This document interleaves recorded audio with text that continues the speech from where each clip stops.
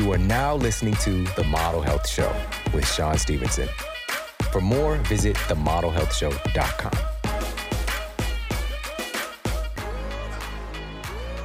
Welcome to The Model Health Show. This is fitness and nutrition expert Sean Stevenson, and I'm so grateful for you tuning in with me today.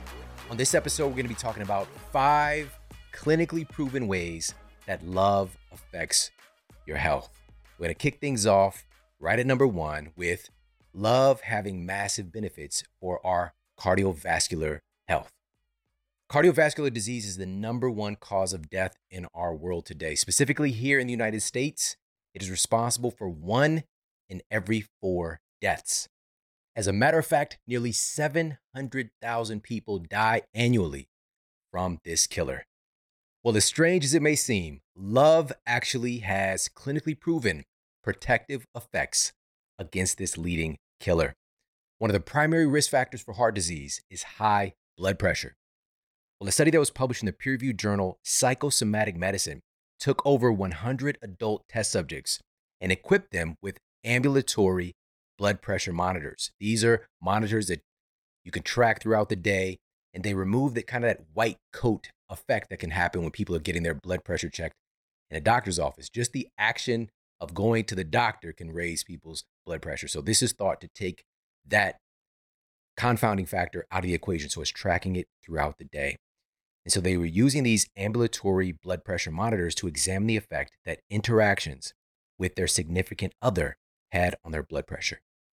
After compiling the data from this 1-week study period, the researchers found that study participants' blood pressure tended to be lower and more normalized while they were interacting with their significant other than when they were alone or when they were interacting with other people. Nobody lowered that pressure quite like being with the person that they love the most. Additionally, they found that this blood pressure normalizing effect held true regardless of gender, regardless of race, or regardless of the quality of the relationship. All right, this just wasn't because the person had a stellar relationship. Being with their significant other, being in the presence of their significant other, lowered and normalized blood pressure more so than being alone and more than being with other people. Now, another study, this is a meta-analysis of 35 studies published in the Journal of Women's Health, and it reviewed cardiovascular health data on over 1.2 million men and women and found that being married was associated with significantly lower risk factors for heart disease, even in the presence of many other confounding factors. So even in the presence of things like smoking, of drinking alcohol, of being sedentary, there was something really remarkable, according to these researchers, about being in a marriage with another person. There's a protective factor here in this recipe of love. And again, just want to reiterate this point. We're not talking about the quality of relationships yet because there's a spectrum. And we're going to talk more about that throughout this episode. But just to kick things off, really starting to open our eyes to the fact that being in a relationship, having a significant other, having a partner has really remarkable protective effects for the human heart and cardiovascular system. Now, let's talk about, in the context of that relationship, how sex might impact cardiovascular health. Well, a 16-year study published in the American Journal of Cardiology, conducted with over 1,000 male participants. They were ages 40 to 70. They found that men who had sex at least twice a week were almost 50% less likely to die from heart disease than men who had sex once a month or less. All right, now, of course, this is going to start to bubble up some perspectives, right?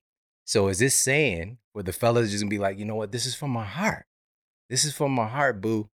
You care about me, right? We're not talking about leaning into that in that framing. But according to the data, it is true. It's good for your significant other's heart. And by the way, what about women? We're not going to leave that out. We're going to talk more specifically about remarkable benefits seen with women and sex coming up in an upcoming portion of this episode. But I just wanted to share this data that being in the context of a healthy relationship and healthy sexual activity, especially when we're talking about in our senior years, is incredibly protective for cardiovascular health.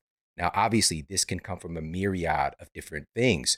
The physical activity itself, right? And also all of the chemistry that the body incites and releases in the act of being in a sexual relationship, right? So there's a chemical cascade that's released from oxytocin to prolactin and other kind of feel good neurotransmitters and hormones that are really protective and help to reduce stress and inflammation. And the list goes on and on and on. There's a reason why. It's not just about the hanky panky. All right. It's about the cocktail of chemistry, the immense biological changes that can take place when we're in the context of a loving, healthy sexual relationship as well. And so, again, this is just to kick things off and looking at the benefits of love and relationships on the human heart. But the question might arise, can the loss of love do the opposite? Can the loss of love damage the heart? Is a broken heart truly a biological thing? Is it a real thing? Well, there's a fascinating entity called broken heart syndrome. Cardiologist and best-selling author Dr. Sandeep Johar shared data that the heart actually changes shape in response to acute emotional disruption, such as the breakup of a romantic relationship or the death of a loved one. Known as, and this is a scientific term for this phenomenon, it's called stress-induced cardiomyopathy. Now, this condition strikes, according to the data, mostly women are affected by this, and it occurs when the heart is stunned by sudden acute stress and your heart's left ventricle begins to weaken. Now, instead of contracting into its normal arrow-like shape, because the left ventricle has this kind of arrow vibe to it, the left ventricle fails to function, creating a more rounded pot-like shape.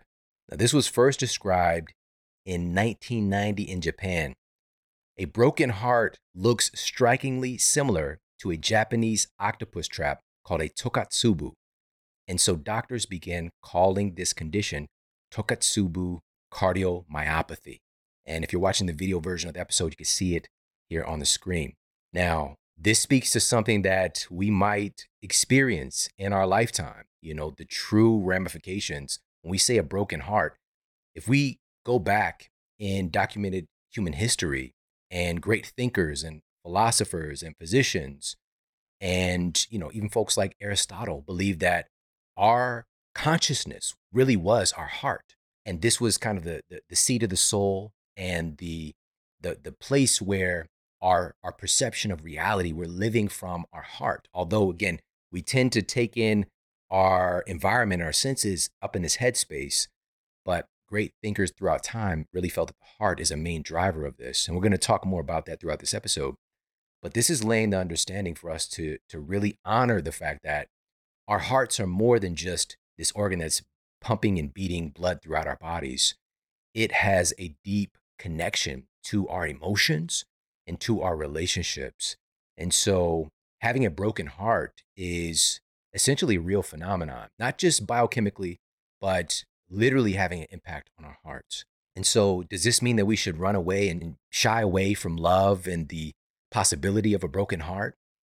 Absolutely not, because with this information, it's a call to action for us to really appreciate love while we have it, for us to give thanks for the love that we may have lost, and also, most importantly, remember that our hearts have the capacity to heal. Our hearts have the capacity to love again. And that's actually seen in the broken heart, in the data, getting back into its normal shape and healing up. All right, so really fascinating stuff here already to kick this off. In this episode, looking at 5 ways that being in love affects our health. Number 1, love is remarkably protective for the human cardiovascular system. Now we're going to move on to number 2 here on our list of 5 ways that being in love affects our health.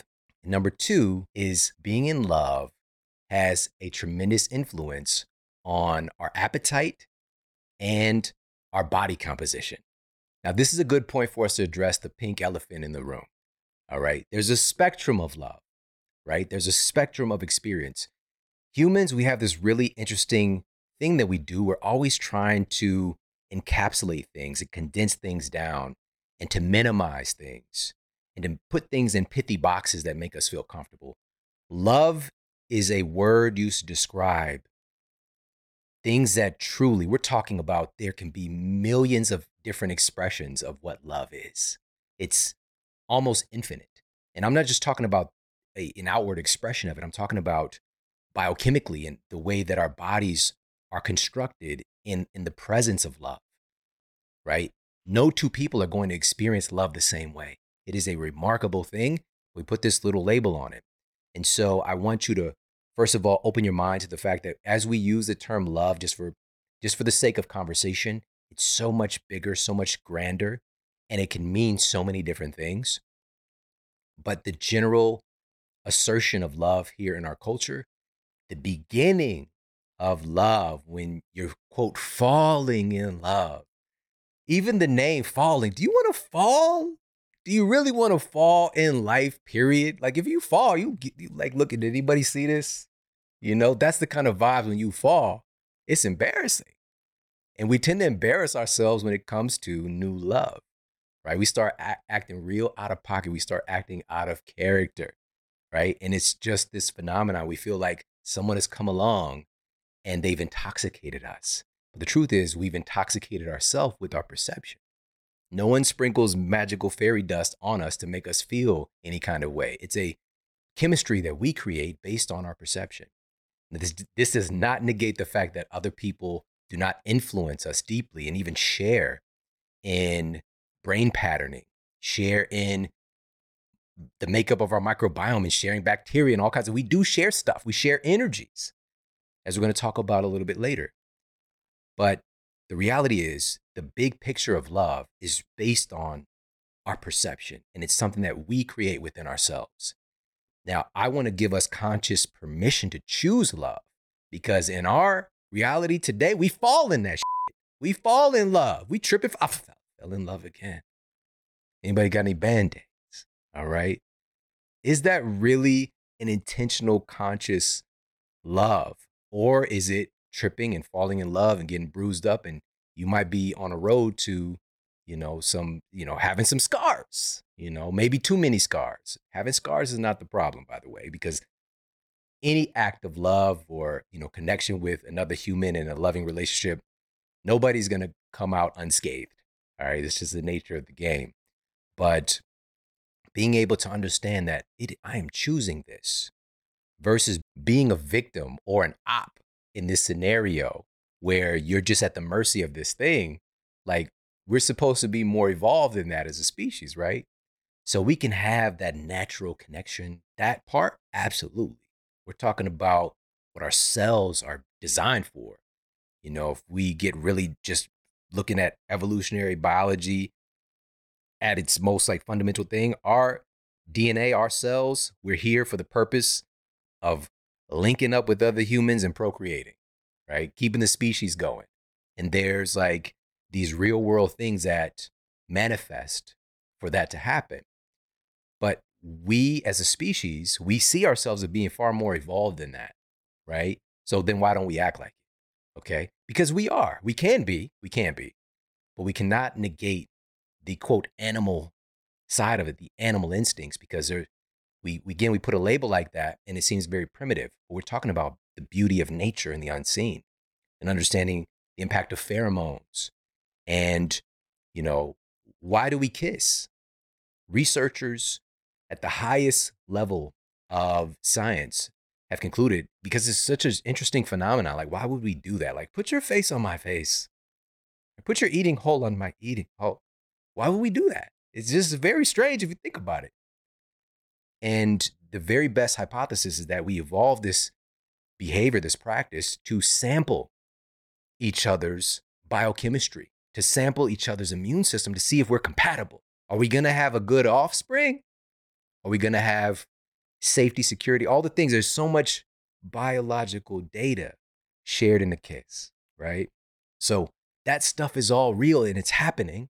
At the same time, we can't just let the nature part supersede our higher intelligence as well, right? We want to blend those together because that sampling might be popping off. It's just like, oh, this is it here. But in reality, like they don't really have, they don't really kind of living on their friend's couch or what. I don't know if this is, you know what I mean? Like you can blend both together. And so again, no disrespect to if you're living on a couch right now, hey, listen, okay? Sometimes couches are, it's a part of the story. It's a part of the evolution. All right.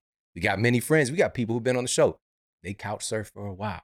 Now they're superstars. All right. So, but at the same time, that doesn't mean it should be baby making if you're on the couch because it gets crowded on the couch. All right. So, getting back to this point with love being influential in our appetite, our desire, draw towards food and consumption, and how that affects our ability to lose weight, even, and of course, overall, our body composition. When it comes to love and weight loss, it appears, again, to depend on the phase of love that you're in, that early love, with all of that chemistry altering in our bodies, tends to lean towards reducing appetite and cravings for food,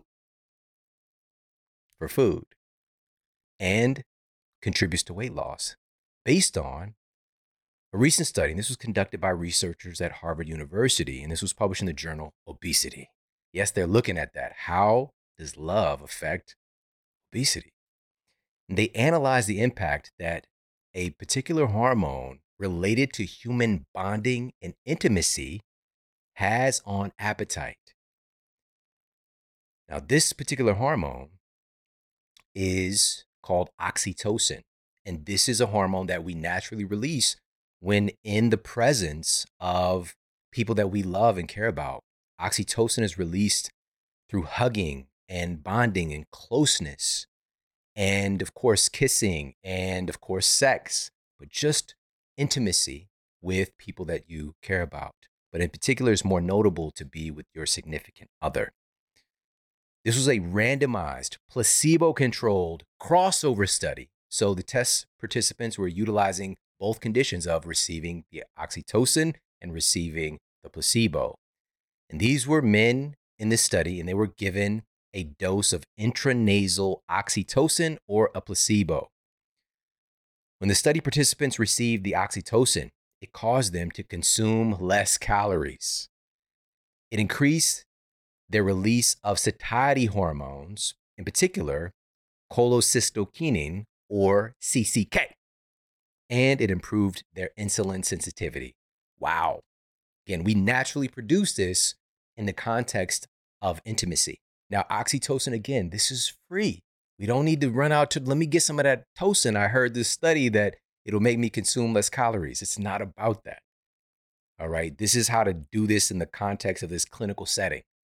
We release this in the engagement with pleasurable activities, things that we love, people that we love, right? You have it on tap if you want to use it. Now, that's a look at biochemistry related to the act of like appetite suppression, and potential on body composition. But what about psychologically, the impact of love having on our body weight and things of that nature? Well, psychologically, love tends to evoke more motivation.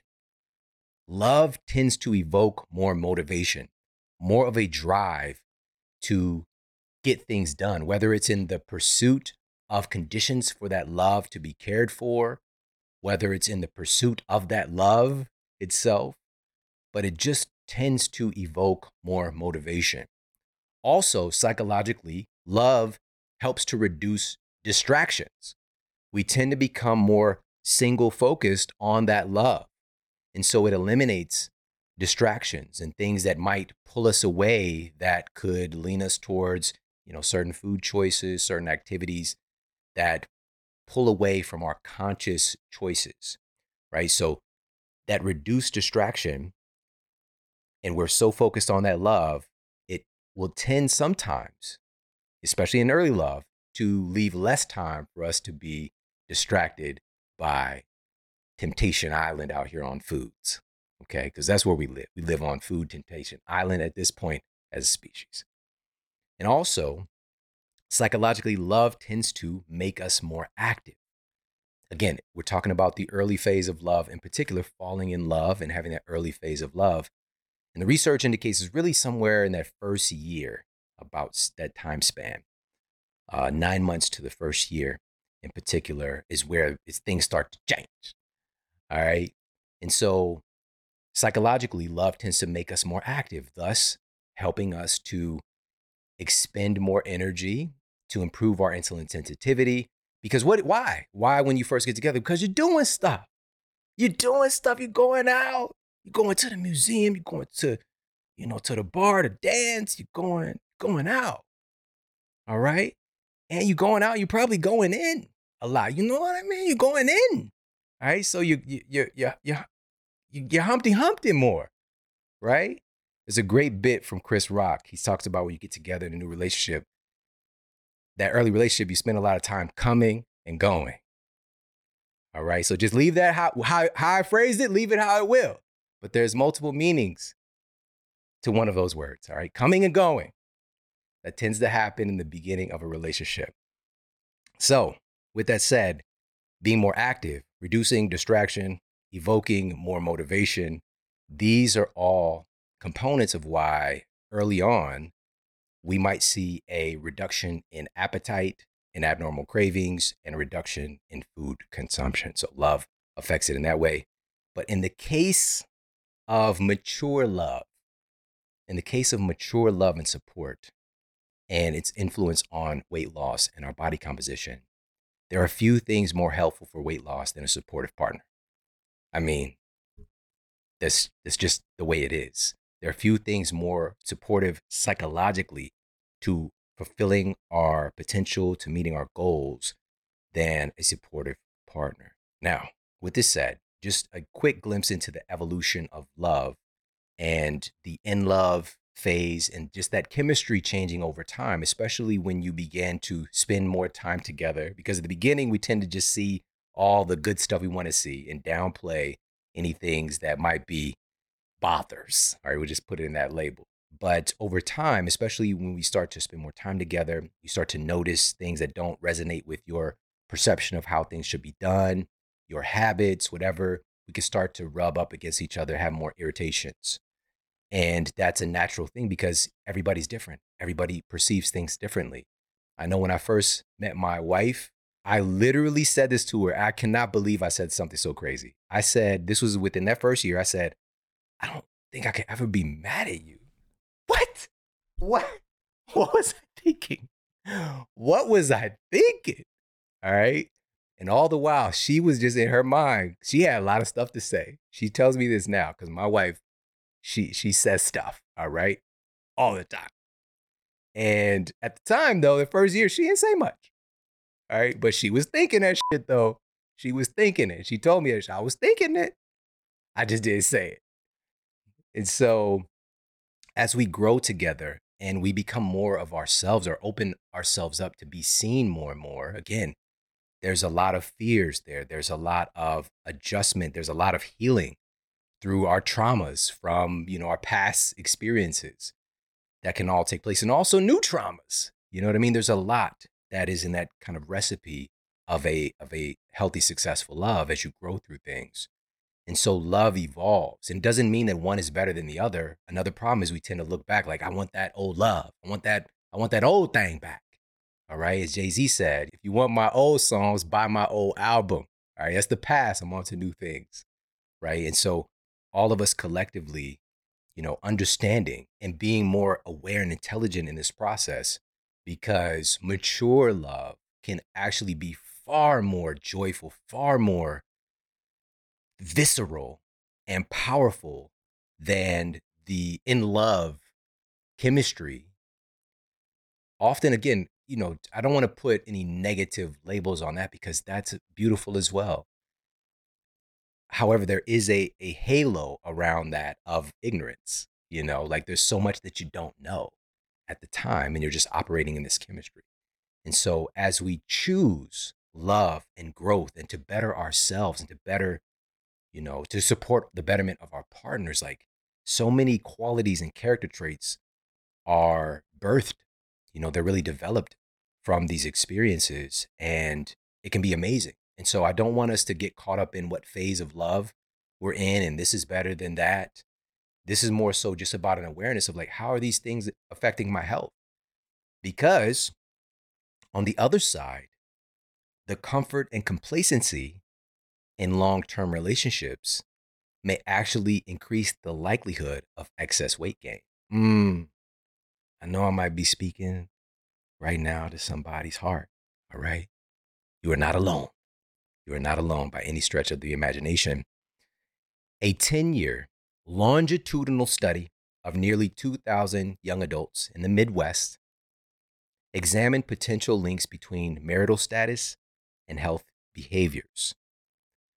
The study, cited by the American Psychological Association, found that married men were actually 25% more likely to be overweight or obese compared to other men.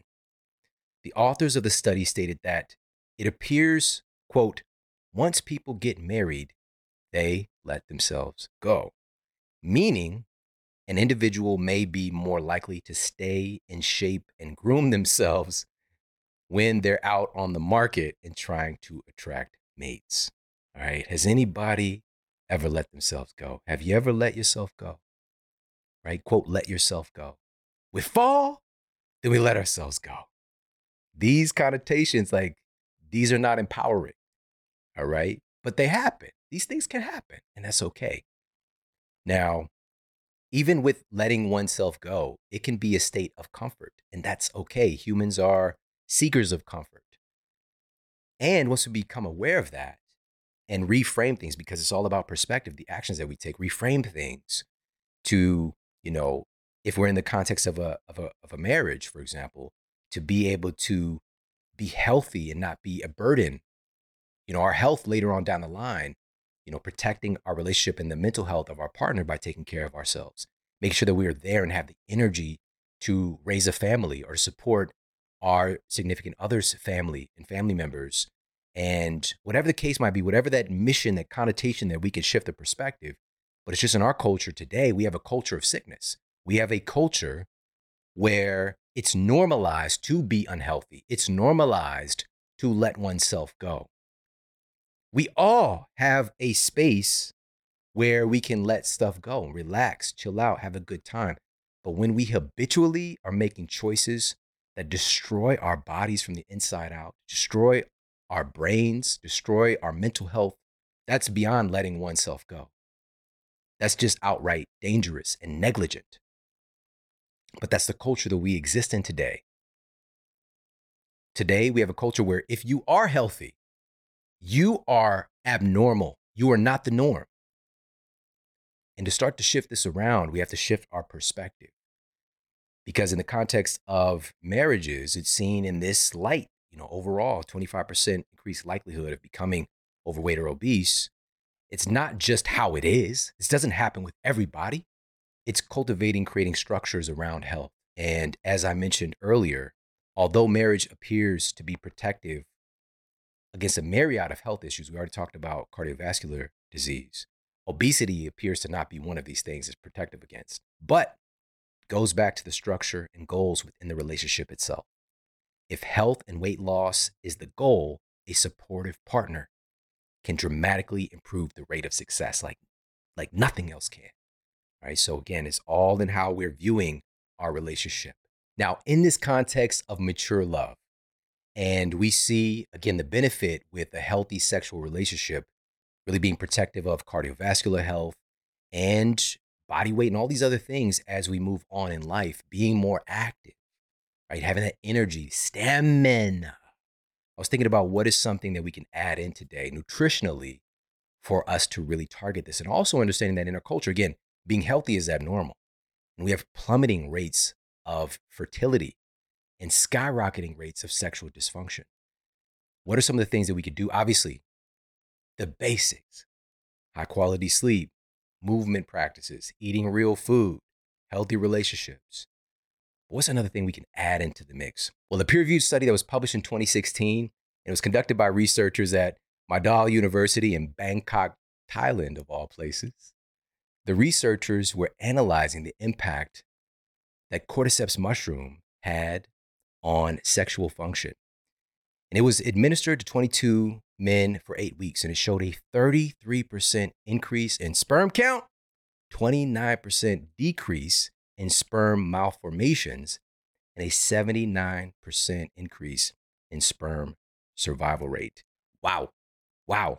Again, there are billions of dollars right now being invested into fertility treatments that are largely not bearing great results. And simple things like this that have been used for thousands of years.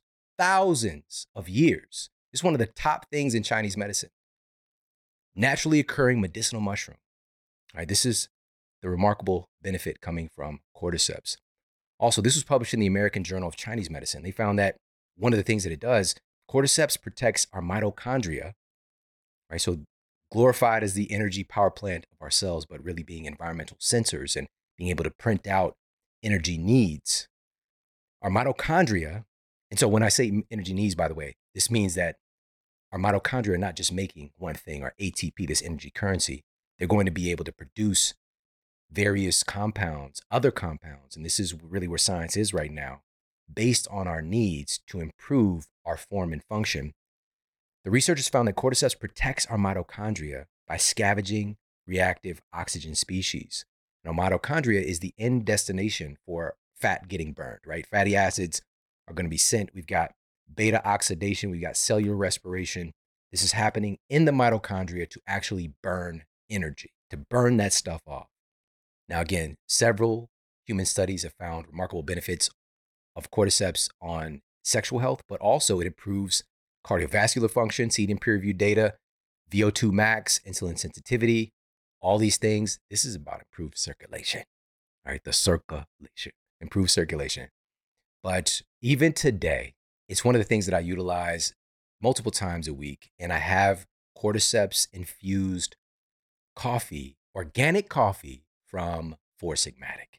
Their cordyceps coffee also includes L-theanine, which is remarkable. The journal Brain Topography found that L-theanine is one of the things that can help to reduce anxiety and improve spatial awareness and balance, reduce stress, all by its relationship with GABA.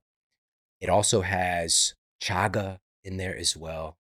And if you're looking more for, brain health, they also have a lion's mane infused coffee as well. Dual extracted medicinal mushrooms, organic coffee. And if you're not a fan of coffee, they also have hot cocos that have things like reishi, and they have a cordyceps blend as well. And if you just want the medicinal mushrooms themselves, there is no place better. They're doing a dual extraction, hot water extraction, alcohol extraction, to actually get out the triterpenes and the beta glucans and all these different biological compounds. And we hear studies like this, is like, which method did they use? You get them all and utilize Four Sigmatic. Go to foursigmatic.com/model. That's FOURSIGMATIC.com/model. You get 10% off store-wide. All right.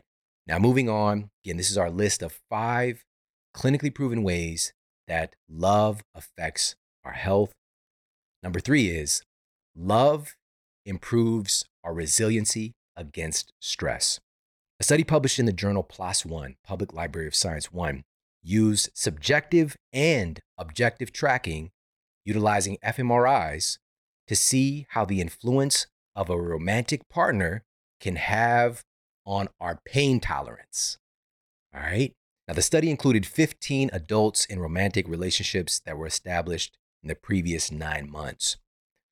The participants experienced moderate to high levels of thermal pain while doing one of 3 things. In one condition, they were looking at a photograph of their romantic partner. In another condition, looking at a photograph of an attractive acquaintance. And in another condition, responding to a word association prompt shown to reduce pain through previous studies. right, so this is kind of like a distraction technique. After compiling the data, the participants reported less physical pain when looking at a photo of their partner versus looking at someone else. And the researchers noted that looking at a partner's photo activated the brain's reward system, which suggests this activation may lower your perception of pain overall. It's reconceptualizing pain by influencing the reward centers of our brain, seeing that picture of the person that we are in love with. That's pretty freaking remarkable.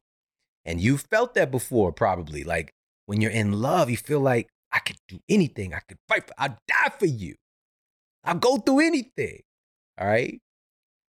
And truly, like biologically, it does alter us to where we have that capacity to endure more thanks to the impact of love. Also, in this same vein of resiliency, being in love has been found to create more resiliency with our immune system. In a study titled Falling in Love is Associated with Immune System Gene Regulation, cited in the journal Psychoneuroendocrinology, the scientists were profiling 115 circulating immune cell samples collected from 47 young women over the course of a 2-year longitudinal study. At the end of the study, after compiling the data, the researchers found that there was selective upregulation of innate immune responses to viral infections, less likelihood of succumbing to things like the common cold, and faster recovery from illness if they did happen to get sick, thanks to the power of love. It's pretty remarkable. Now, I want to reiterate this point. This was a selective upregulation of innate immune responses. This isn't like willy-nilly immune system overreaction. The right immune cells were upregulating in response to viruses. Like there was an intelligence uptick in the performance of the immune system. So that is another aspect of creating more resiliency through the power of love. Another aspect seen in peer-reviewed evidence is that we have increased resiliency in surviving a heart attack should one occur. So we talked about the benefits of the cardiovascular system in association with love.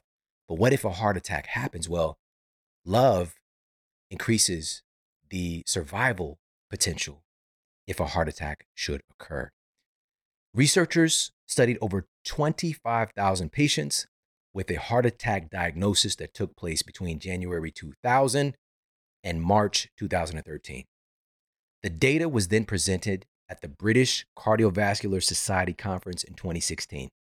The researchers uncovered that people who were married were 15% more likely to survive a heart attack than those who were single. Wow. So again, this protective, they were looking at a variety of confounding factors. This jumped out, whether or not the person was married. Ooh. Now, as remarkable as this is, we still might have that thing come up, the whataboutism, where we're just like, what about the quality of the relationship? What if it's an unhappy marriage? Multiple times I've pointed out that the quality of the relationship, obviously, that's going to have a huge impact on our health and our mental health and all those things. There's something protective about being in a relationship, being in a marriage in particular. And so to speak briefly to that aspect, we do want to, again, take personal responsibility and remember how powerful we are to make choices within our lives.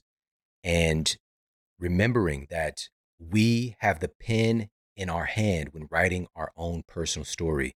And if improving the health of a relationship and or moving away from an unhealthy relationship, if your heart is calling to that, we've talked about how important heart health is and how remarkable our heart is. If our heart is really speaking to that, we have to give ourselves permission to move in that direction for our health, for our mental health. With that said, it's going to evoke the responsibility of elevating our standards, of growing ourselves, of cultivating a healthy relationship with ourselves primarily. And we've talked about this obviously many times on the Model Health Show. We had some of the most incredible teachers in this subject matter when it comes to relationships and emotional intelligence, emotional agility. And we'll put a couple of them for you in the show notes. One recently with Dr. Susan David, for example, really jumps out. And just being able to study, make it a study. If having healthy relationships is something that matters to you, you have to make it a study. If it's something you've not been able to maintain or even to experience in some aspects, we have to make it a study. As I mentioned, my wife and I's relationship was very different year one. And, things can happen over time, but ultimately, until we both made a study, we didn't have examples of a healthy relationship. Neither of us. Like, we just knew like 3 people who ever had a successful relationship, combined, long-term relationship. So for us to do this, we're doing something that we didn't have any exposure to. It was abnormal.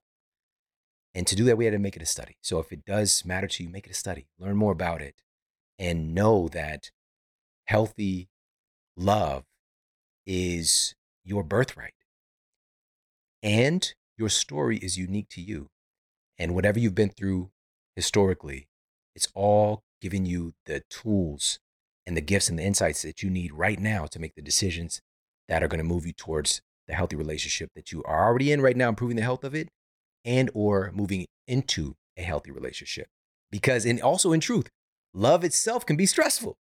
Love itself can be stressful, even with new love, because it's creating this chemical cascade that's indicative of stress. Funny enough, but the biochemistry is also indicative of drive and of perseverance, right? So it's all, again, all of this stuff is in the framing, like the impacts that it has on our body, the stress and all this stuff. We get to choose what it means. And our thoughts and our mindset around these things are really the tip of the spear. It's the most powerful part of it that everything else comes after. And speaking of which, in this perception of stress, we're going to move on to number 4 here on our list of 5 ways that being in love affects your health. Number 4 is love deeply impacts our brain health and mental health. Now, it's important for us to make the connection between the heart and the brain to lay the foundation for this. What's really fascinating is that the heart actually contains a little brain in its own right. Yes, the human heart, in addition to its other functions, actually possesses a heart brain. Right? This is what researchers are calling a heart brain, composed of about 40,000 neurons that can sense, feel, learn, and remember. The heart brain sends messages to the head brain about how the body feels and much more. Until the 1990s, scientists assumed, and most of us were taught, that this was only the brain sending information and issuing commands to the rest of the body, to the heart specifically. But now we know that it works both ways. It's friends with benefits. In fact, the heart's complex intrinsic nervous system, labeled as, quote, the heart brain again, is an intricate network of several types of neurons, neurotransmitters, proteins, and support cells, like those found in the brain upstairs. Research from the HeartMath Institute has shown that the heart communicates to the brain in several major ways and acts independently of the cranial brain. So we have this connection with the heart and the brain. We literally have a heart brain. And researchers at the HeartMath Institute have also been at the forefront of analyzing the electromagnetic field extending from the human heart, right? And several feet from our bodies, that we can utilize technology now to actually see and monitor the electromagnetic energy field emitting from the human heart itself. And it extends upwards of 8 feet from the human body. It's called a tube torus. It's fascinating stuff. And it speaks to, again, we see a certain spectrum of reality. There's so much that we don't see, don't understand. We put ourselves in this pithy little box as a human. We don't really get that we're connected to everything, every single thing in our universe. We're connected to all of it. And more viscerally, especially things that are in close proximity to you, we're intimately intersecting like energy fields that can be monitored today. We can actually see it. Now, with that being the foundation, moving on and looking at how love impacts our brain and mental health, a meta-analysis of 15 studies, including over 800,000 participants, found that marriage significantly reduces the risk of developing dementia versus living single. All right, now, whenever I say living single, I immediately think of the TV show. Shout out to Queen Latifah, Kim Fields. All right. Now, the study cited in the Journal of Neurology, Neurosurgery, and Psychiatry uncovered a 42% risk reduction in developing dementia in married couples. Now, if we're talking about being a protective mechanism, truly, dementia, just one form of dementia, which there are many, Alzheimer's, is the 6th leading cause of death in the United States. It's creeping its way into the top 5 causes of death for our citizens, for our family members. And it was nowhere near the top 10 until recently. In the human story, something is seriously awry, and there's a protective benefit of being in a loving relationship. I'm going to put the emphasis on loving relationship just for simplicity's sake, because marriage can, again, psychologically, we can label it so many things, and it is so many things. But just a warm, healthy relationship is going to obviously be more protective. Now, since we're talking about brain health, we can't do this without dipping our toes into the benefits of a healthy sexual relationship on our brain. A study done by a team of researchers at the University of Maryland found that regular sexual activity not only triggers neurogenesis, the creation of new neurons in the brain, it also improves connective function, potentially helping people to think more clearly. Interesting. Have you ever thought more clearly after, has that ever happened? Another study, and this one was published in 2010 in the Journal of the Public Library of Science, and it found that sexual activity causes cell growth directly in the hippocampus. All right, this is the memory center of the human brain. So there's something about making love and making memories that goes together. Now, another research team at Rutgers University have been studying female orgasms for 25 years. What a thing to devote your life to. They recently concluded in a study that was utilizing fMRIs, and they found that in women, orgasm helps to light up as many as 30 areas of the brain. Now, just to be clear, various activities light up various parts of the human brain. Very few things light up 30 areas at the same time. These illuminated areas were indicating increased blood flow, and the researchers noted that this increased blood flow is potentially carrying a surge of nutrients and oxygen to brain cells and can definitely lead to a healthier brain. Now, again, doing things that are often considered to be brain healthy, like crossword puzzles, like memory games, like Sudoku, these are all considered to help to stimulate the brain, but they only do specialized regions. Female orgasm, 30 different regions of the brain. So this is a different kind of Sudoku. Sudoku, all right? Sorry. Sudoku. So this matters even more potentially as we move into older age brackets. In a study conducted by researchers at Coventry and Oxford universities in Britain, 73 people between the ages of 50 and 83 were analyzed. Their research revealed that study participants who engaged in weekly sexual activity scored higher on tests of verbal fluency, which is the ability to recall, organize, and use words effectively, as well as improvements in visual spatial ability. This involves movement, depth perception, distance perception, all that good stuff. Improves through consistent, healthy sexual activity. All right, so engaging, especially when we're talking about the context of the older age brackets, this is usually going to be in the context of a healthy marriage, a healthy relationship. Now, this can segue into the question of, what are you doing it on? All right. Marvin Gaye, Between the Sheets. What kind of sheets are you on? Not only can this add to a layer of sensuality and intimacy and good vibes, but sleeping on great sheets can also improve your sleep quality. A randomized controlled trial that was recently conducted found that mental alertness during the next day improved by upwards of 20%, and 94% of people preferred sleeping on these organic bamboo lyocell sheets from Attitude. Their thread count is equivalent to the finest Egyptian cotton, but it's a much more sustainable organic bamboo lyocell material that I'm telling you, you have to experience yourself. You cannot put into words. When you slide into these sheets, there's no words to describe it. You're sliding into a love song. All right. You're sliding Marvin Gaye's lyrics. You're in the essence of the lyric itself. It's not the word written on paper. All right. It's the muse. Now, these sheets are also free from harmful chemicals, irritants, allergens. They're hypoallergenic. They're antimicrobial. They're self-deodorizing. They're breathable, moisture wicking. They're thermoregulating. The list goes on and on and on. I've been sleeping on Ed2 sheets for years. I cannot recommend them enough. Head over to ettitude.com/model. That's ETTITUDE.com/model. Use the code MODEL15 at checkout, and you get 15% off of your purchase. Plus, they have a 30-night sleep trial. So you get to sleep on them, think on them, dream on them. If you don't absolutely love them, you can send them back for a full refund. Again, that's ettitude.com/model. Use the code MODEL15 for 15% off.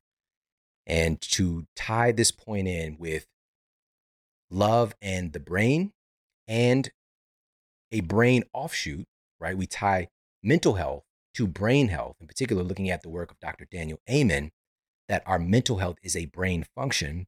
According to Robin Simon, a professor of sociology at Wake Forest University, marriage has for a long time been associated with better mental health. He states, quote, "At this point, hundreds of studies document a robust relationship between marriage and improved mental health. Married people report significantly fewer symptoms of depression and are significantly less likely to abuse substances than their non-married counterparts. This is because marriage provides social support, including emotional, financial, and instrumental support. Also, married people have greater psychosocial or coping resources than non-married, higher self-esteem, and greater mastery," unquote. Now, again, we don't want to be in the whataboutisms, because not all marriages are conducive to these things, or we can experience symptoms of mental health challenges within the context of the healthiest of marriages as well. But overall, it's the overarching picture of the human species and the data that we have. This holds true with being supportive of our mental health as well as our brain health. And now we're at number 5 on our list of the 5 ways that being in love affects our health, and love deeply impacts our longevity. According to the longest running longitudinal study ever conducted, it's had multiple directors, all coming out of Harvard University. And the latest director of this long running longevity study was recently on the show, Dr. Robert Waldinger. And his episode just blew my mind. It was one of my favorite conversations. The ability to have this 85-year plus study running and running so gracefully and powerfully in so many different data points.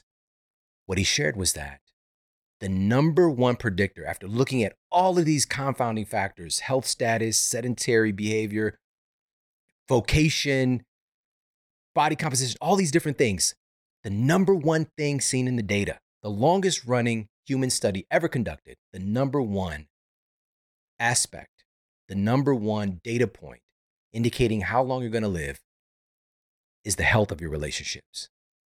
Now, as I mentioned, this was one of my favorite conversations of the year. And so I thought it would be great for you to hear a little bit from Dr. Waldinger himself. I shared this segment actually out on social media on Instagram, and now it has almost 2 million views as of this recording. And so it really struck a chord with people, and rightfully so. And also, this speaks to 2 million views on IG, but YouTube, if you're watching the YouTube version, you were like, what is going on? I see the wonderful comments, people like, everybody should be seeing these episodes. They should be having far more reach, and I agree. A couple years ago, in doing work around pandemic issues, you know how we do it, all data-driven science and empowerment. We had a couple of videos taken down off of YouTube, and they've never gotten back to our promotion or our reach of our videos since then. And so, we could see our back-end metrics, and we could see, we got friends who are in this space that YouTube isn't as pushing our videos out or recommending our videos as much, but that's okay. We'll find a way to trump the system. But the biggest way to do that is by you sharing this video, by you liking this video right now. Make sure you're subscribed. Hit the subscribe button. Subscribe to the show here on YouTube. And of course, leave a comment. Share one of your biggest insights. Engage with this and let YouTube know that we want this amazing content seen by more people. Without further ado, Dr. Robert Waldinger. So when I had the opportunity to take over this study that had tracked hundreds, now thousands of lives for so many years, I thought this would be the coolest thing to devote my time to. This is so unusual that a single study of the same people has lasted 85 years. But the thing that surprised us was that the people who stayed healthy and lived the longest were the people who had the warmest relationships with other people. And when we found that, we didn't believe it at first.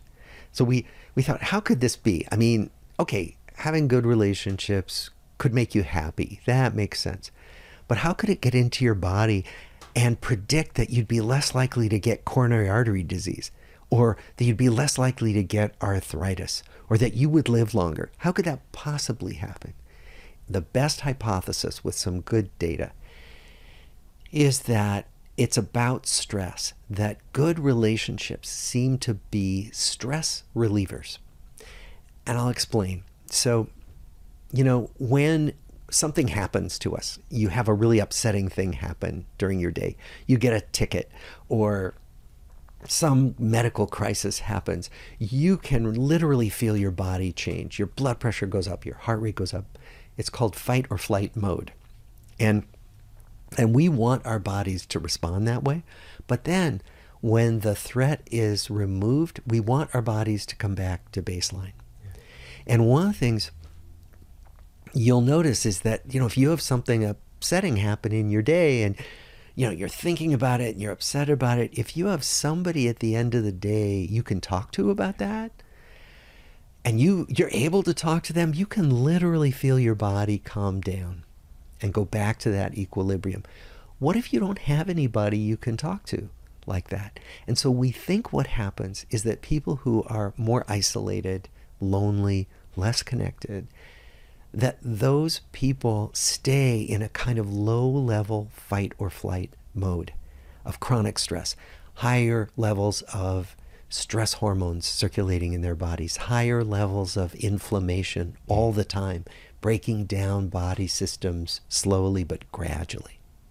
And so that's what we think is one of the main drivers of how relationships can either improve our health or the lack of good relationships can break it down. Now, in addition to the amazing work from Dr. Waldinger and his team, we have to add on to this point of love affecting longevity. Research from 2011 that was published in the American Journal of Epidemiology. This included 95 different studies comparing the death rate for single folks versus people who were married or living with their partners.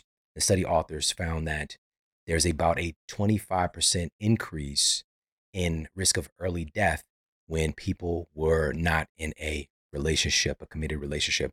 Now, generally, again, this is going to be in the context of our elderly years.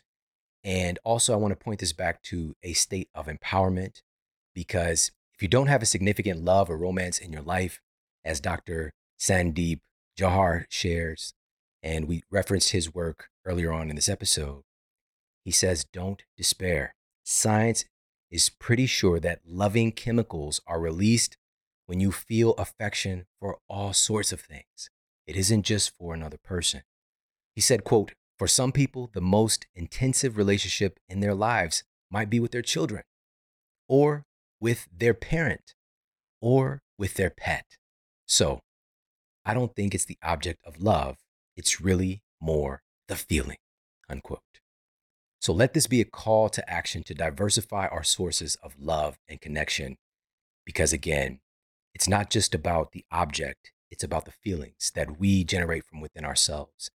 And being more aware and passionate about love, be more respectful about love, and choosing to love. Because we can access that power no matter what condition we're in right now, no matter where we are in our lives. We can consciously choose to be more loving, to love more, to extend more love. So in the context of a healthy relationship, absolutely. But it's not just our intimate relationship. It's extending beyond that, whether it's with our children, our parents, aunts and uncles, other loved ones, friends, pets, as a study mentioned. And, there's so much love to give. It's really infinite, and I often think about this: to give and receive from the inexhaustible source, as my friend Michael Beckwith says. And when I think about love, that's what I think about. And I appreciate you so much for tuning into the show today. I hope you loved this episode. If you did, please share it out with your friends and family. Of course, you could tag me on social media. I'm at Sean Model. Take a screenshot of the episode and share it up. And I'm on Twitter as well, at Sean Model. And you can share this directly from the podcast app that you are listening on. So make sure to share the love today and send this to somebody that you care about. I appreciate you so much for tuning into the show. We got some epic shows coming your way very, very soon. So make sure to stay tuned. Take care. Have an amazing day. I'll talk with you soon. And for more after the show, make sure to head over to themodelhealthshow.com. That's where you can find all of the show notes. You can find transcriptions, videos for each episode. And if you got a comment, you can leave me a comment there as well. And please make sure to head over to iTunes and leave us a rating to let everybody know that the show is awesome. And I appreciate that so much. And take care. I promise to keep giving you more powerful, empowering, great content to help you transform your life. Thanks for tuning in.